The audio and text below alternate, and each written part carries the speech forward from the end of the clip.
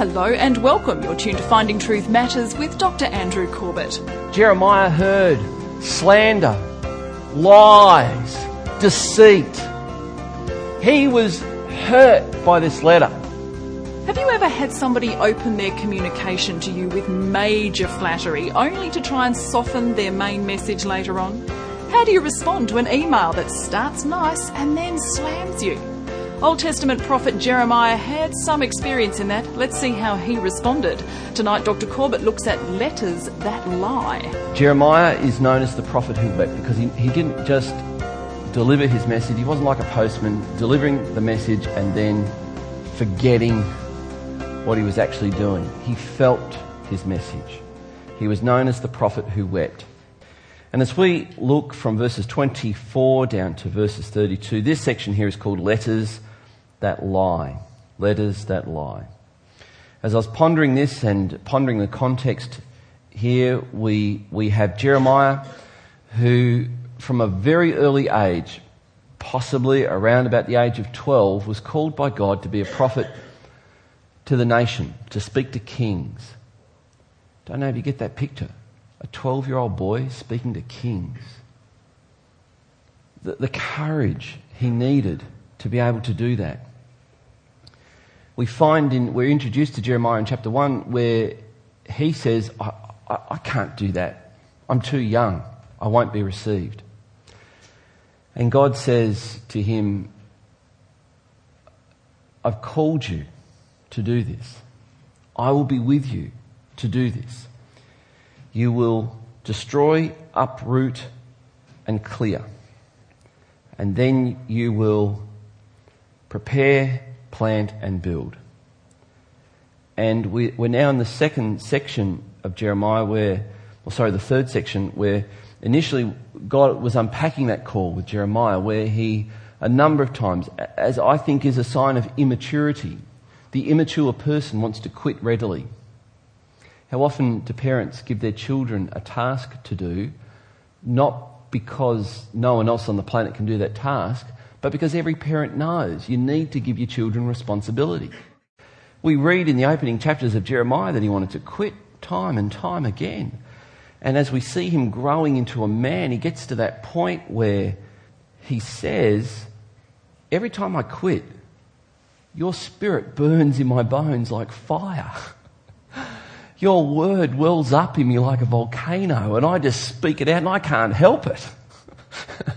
Your word is in my bones.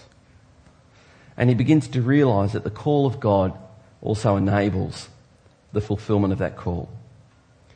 And so we've seen Jeremiah plead with the people, turn from ignorance, turn from idolatry, turn from immorality. And we live in an age when those things aren't condemned, those things are celebrated. Ignorance is celebrated.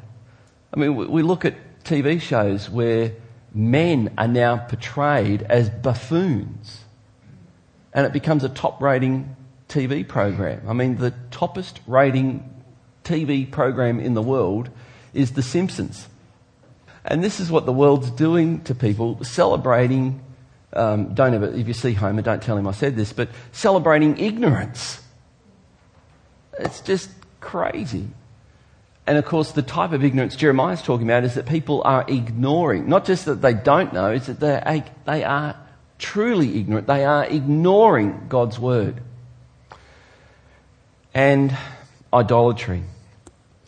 Jeremiah was pleading with the people to return to God, to put God first. If you are more enthusiastic about anything or anyone else apart from God, you're filled with the wrong God. That's a type of idolatry. So, Jeremiah pleading with the people to return to a knowledge of God, worship of God. And of course, when you don't know God and you refuse to know God and you refuse to make God number one in your life, you'll follow your own passions. You'll do what you want to do. And that only leads to immorality. And we live in an age when our culture is so sexualized.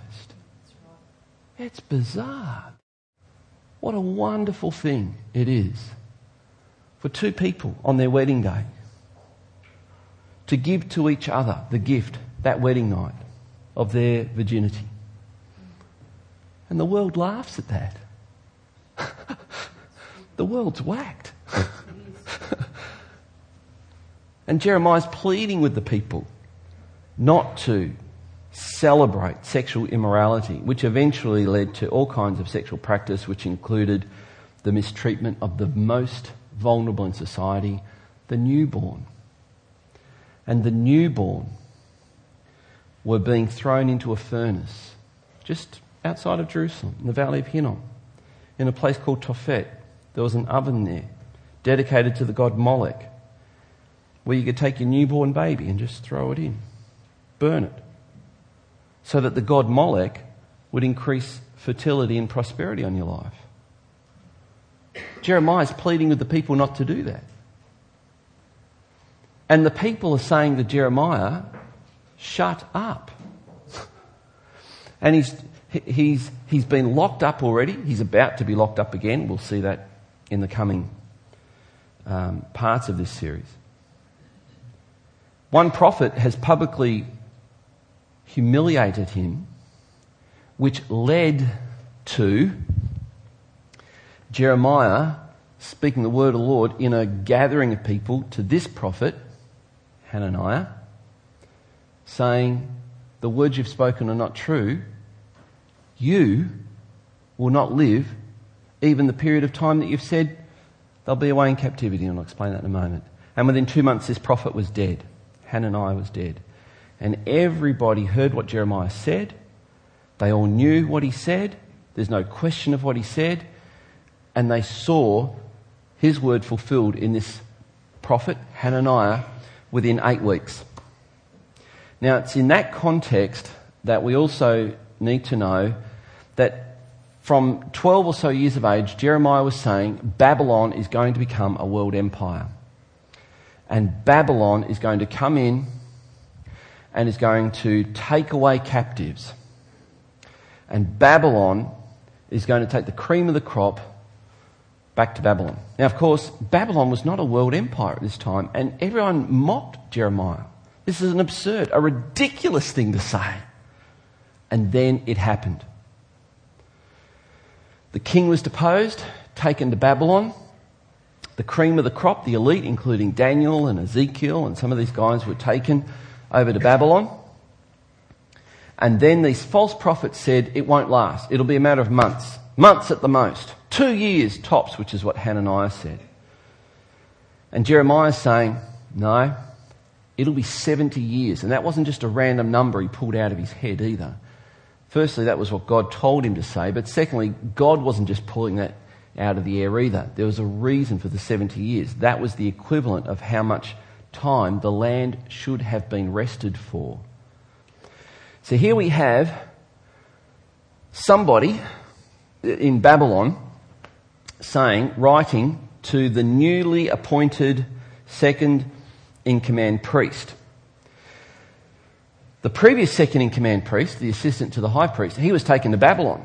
So this guy, Zephaniah, has now been appointed as the priest, and we're getting a glimpse of a letter from Shemaiah, who's written to Zephaniah, and he's got some things to say about what he should do about Jeremiah. And the gist of it is going to go like this. Jeremiah is discouraging the people. Jeremiah is saying that we're going to be here for a long time, that we should build houses, plant vineyards, welcome our sons and daughters to get married and see them establish homes and families in Babylon. This is so discouraging.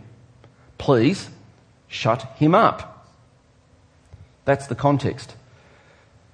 Now, this is a letter that he wrote, and he slandered Jeremiah. Letters that lie. So let's look at this verse. Verse 24, if you've got your Bible. So God is going to use Jeremiah to speak to this fellow. So let's pick it up. Verse 24. To Shemaiah of Nehelam, you shall say, thus says the Lord of hosts, the God of Israel. You have sent letters in your name to all the people who are in Jerusalem, and to Zephaniah, the son of Messiah, the priest, and to all the priests, saying, The Lord has made you priest instead of Jehoiada the priest, to have charge in the house of the Lord over every madman who prophesies, to put him in stocks and neck irons. All right, so here's this guy Shemaiah. We don't know a whole lot about him, but we do know that he was taken away to Babylon, and he's upset with so Jeremiah's already written to the people. We've read this earlier in chapter 29. Jeremiah wrote to the people and said, don't let these people who are telling you that your deportation to Babylon is only going to be a matter of weeks, months, or even a couple of years. They're lying to you. You are there because God has sent you there because you did not obey God. And you, we've read earlier, are actually better off being there than those of us that are left here in Jerusalem, which history will show that to be very true. So, here we have this guy, Shemaiah, writing to Zephaniah. You notice what this guy Shemaiah did to Zephaniah? You're the priest now. You're the man. God's put you there. You're God's appointed man. Now, because of that, you really know what you should do. You should be taking Jeremiah, not just putting him in prison, not just putting manacles around his legs. You should put neck irons around him. That's what he's just said. Neck irons, last two words. Don't just put him in prison, put neck irons around him. So here's something I think we can draw from this. Beware of those who flatter you. Beware of those who flatter you. If you read Proverbs, you're actually going to read a proverb that actually straight up says that. Beware of those who use flattery. Beware of them. Why? Because it could be that their encouragement is aimed at manipulating you. Proverbs 1:10 talks about those who flatter and encourage people into wickedness. And if you've been in this church a long time, and you're probably now a young adult, you may remember that we used to tell a series of Bible stories every Sunday about 10, 12 years ago, and one of the memory verses was Proverbs 1:10. And it says, in one of the translations, if people want to lead you astray into evil and wickedness, my son, do not follow them. And of course we can render that for a child, if someone wants you to be naughty, don't do it. And most of the children who are now young adults can tell you that verse because we taught it to them in Italian. If it is someone wants for you to be naughty, you don't do it. Proverbs 1:10. Proverbs 1:10. Now, probably for the rest of your day, you're going to struggle to forget Proverbs 1:10 now. If someone flatters you and encourages you with an aim to manipulate you, be on your guard. Young girls, listen carefully. Because many a young man will flatter you to manipulate you. That went suddenly quiet. Jeremiah 29:27. Now, why have you not rebuked Jeremiah of Anathoth, who was prophesying to you? Verse 28. So this is obviously what he had in the letter. For he has sent to us in Babylon, saying, your exile will be long. Build houses, live in them, plant gardens, and eat their produce. Okay, so Zephaniah the priest, the executive pastor, if you will, to the senior pastor, the one who actually makes the decisions and kind of runs the show, he's got this letter. He's been told he's the man. He's the one who makes decisions. He has the authority to take, what was the word? Madmen. Prophesying mad things and deal with them severely. Not only lock them up, but put them in neck irons. Wow, that's pretty heavy duty church discipline. So, here's a question. Without reading on, what should Zephaniah the priest have done with this letter? Can I sort of look at an application here? Because in life, you will get letters like this. They may not be written on paper. They may not even be an email. They may come They may come in the form of an overdue Aurora bill. It may come in the form of a parking fine. It may come in some kind of unwelcomed, uninvited news that if you handle it poorly, you're going to be a poor leader. And as I was thinking about this, here's Zephaniah. He's called to kind of more or less pastor Jerusalem. And he's got this letter telling him, flattering him, and then telling him what he should do. And Zephaniah takes almost a wimpy response to this. We'll look at what he did in a moment. But what should you do when you get really, really bad, discouraging news? Can I talk to the men for a moment? Just the men. Women can kind of vague out. Because men, we will often be the brunt of massive discouragement. Whether it be financial, whether it be emotional, whether it be things aren't going well in work, or whatever it is. And this is what I've discovered. If you fully unload on your wife and your children, you are not being the God-appointed provider, protector and priest of your family that He's called you to be. Leaders need to filter well. Filter well. But I've seen too many wimpy men who won't be the leader of their home. You know, the wife comes with the Aurora bill, the Telstra bill, the insurance bill, the Rego bill, all the medical bills. He goes, what are we going to do? He goes, I don't know. At that point, that's not what you say. At that point, you step up, toughen up, and be a man. And you say, give me those. It'll be okay. Come here. Come and have a man hug. And impart to her strength and confidence. But and I may have presented it in a light-hearted way, but I'm very serious here. Men are designed to carry more load. They are designed to, and they should. So, what should he have done with it? Probably something like that. Probably, I get the impression that he publicly read it out in the presence of Jeremiah to everybody. That's it. You know what he probably should have done is he probably should either have just put it through the shredder, or he should have mentioned it to Jeremiah, maybe not shown it to him. That's probably what he should have done. So if you're a leader and someone criticises someone on your team, don't just dump it on the one who's been criticised. Filter it. Go to them. And maybe mention it. Does that make sense? That's what Zephaniah should have done. He didn't do that.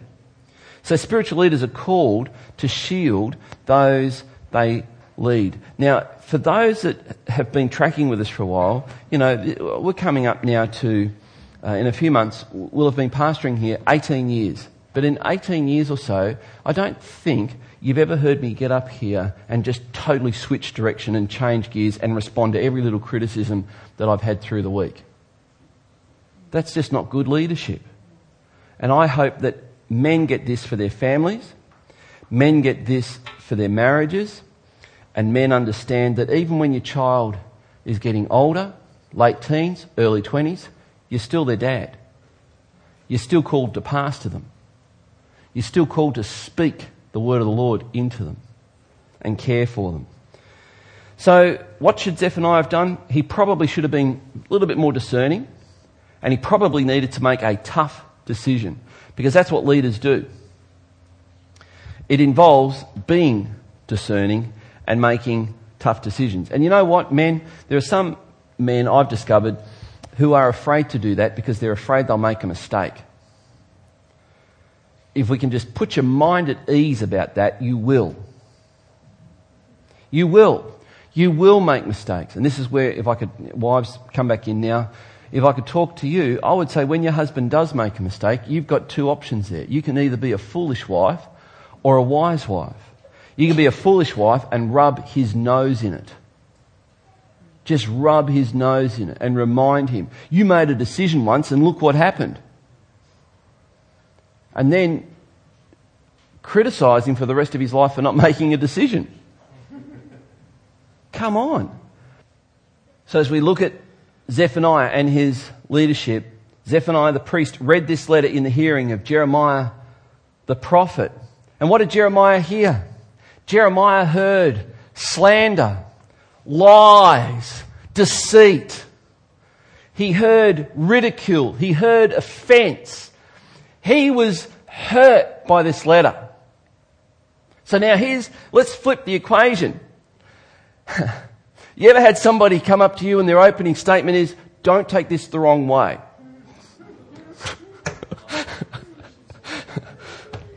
What are you guaranteed to do from that point? How do you handle slander and offence and ridicule? How should Jeremiah have handled this? And this is the question. What can we learn from what he did? Because how he responded shows that he was no longer a boy. He'd become a man. How he responded to this. Because I've noticed that when you offend someone who's immature, you get a very immature response.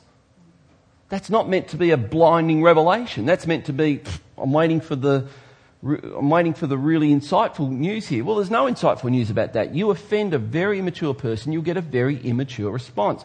Jeremiah did not respond immaturely. He responded amazingly mature. So how should we respond when we're slandered? Didn't Jesus have something to say about this? Didn't he give some advice? Dare we say it, commands about how we should respond when people say all manner of evil against us? And if we're going to be Christ followers, we've got to start to take this seriously. Because this requires for us to toughen up a bit. And to follow Christ even when we want to scream, we want to yell abuse back, we want to... You call that road rage. I'll show you road rage. When everything in us wants to respond in an immature way. Let's look at how he handled it. Therefore, thus says the Lord. Just ponder that for a moment. Here's his response. How do you get to respond like that?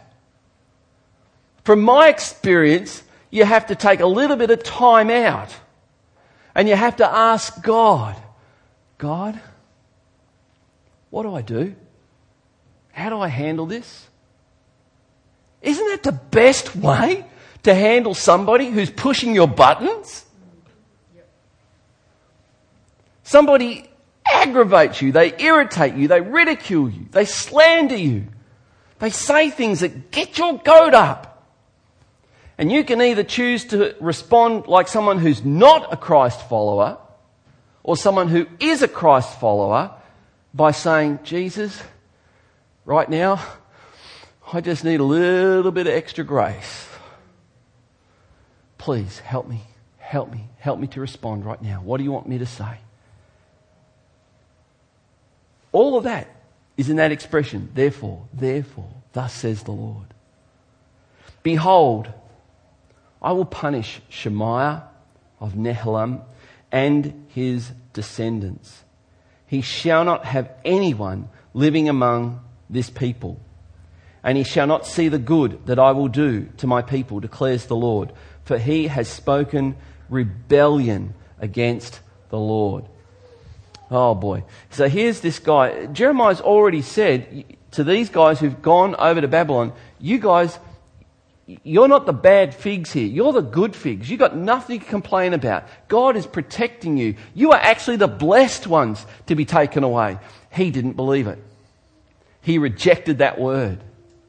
And so Jeremiah comes back with the word of the Lord. And think about this. If you're a prophet and you've just in a matter of days seen somebody that you just spoke the word of the Lord, you will be dead before you even see your time frame come to pass. And then they're dead in 8 weeks.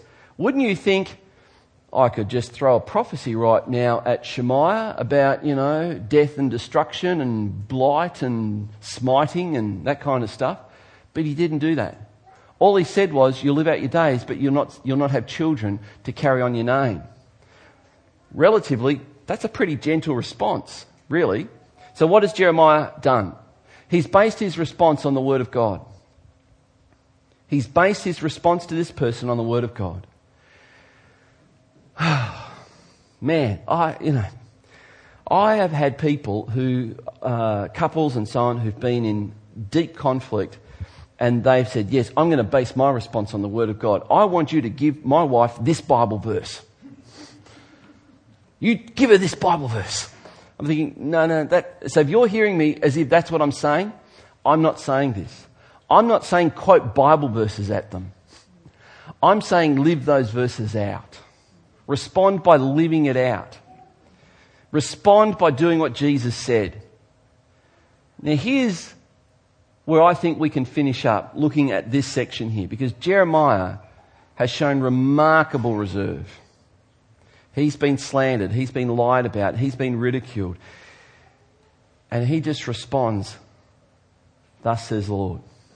Because you have done this to the Lord, not me, to the Lord, you won't see your children survive. Your children will perish and not carry on your name. Wow. So here's the New Testament application. The next time you're tempted to retaliate, remember Romans chapter 12, verses 9 to 21. Do yourself a favour. Have a look at those things written in Romans 12, verses 9 to 21. There are 27 things in that little section there telling us how we should treat people. And this is what Jesus said. But you know what? You can't begin to treat people the way God wants you to unless you are surrendered to Him. And perhaps this is the day when you have been coasting in a lukewarm state, coasting through life, compromised, giving Jesus half your best, and today I'm calling you, come home. Give Him your best. You may feel like you've been exiled into Babylon, and God's word to you might be what it was to those. You think you're being hindered, but you're being helped. I am securing your future. When a letter falsely slanders you, don't you just want to get on your high horse and retaliate? Not the best idea, as we've learned from Jeremiah. Podcasts and Finding Truth Matters resources, including tonight's program Letters That Lie, are available via the website findingtruthmatters.org or by contacting us at Legana Media, PO Box 1143, Legana, Tasmania 7277. For regular updates and special offers, visit our Facebook page, facebook.com/findingtruthmatters. Dr. Corbett is pastor of Legana Christian Church and president of ICI Theological College Australia. We look forward to joining you again at the same time next week for another Finding Truth Matters.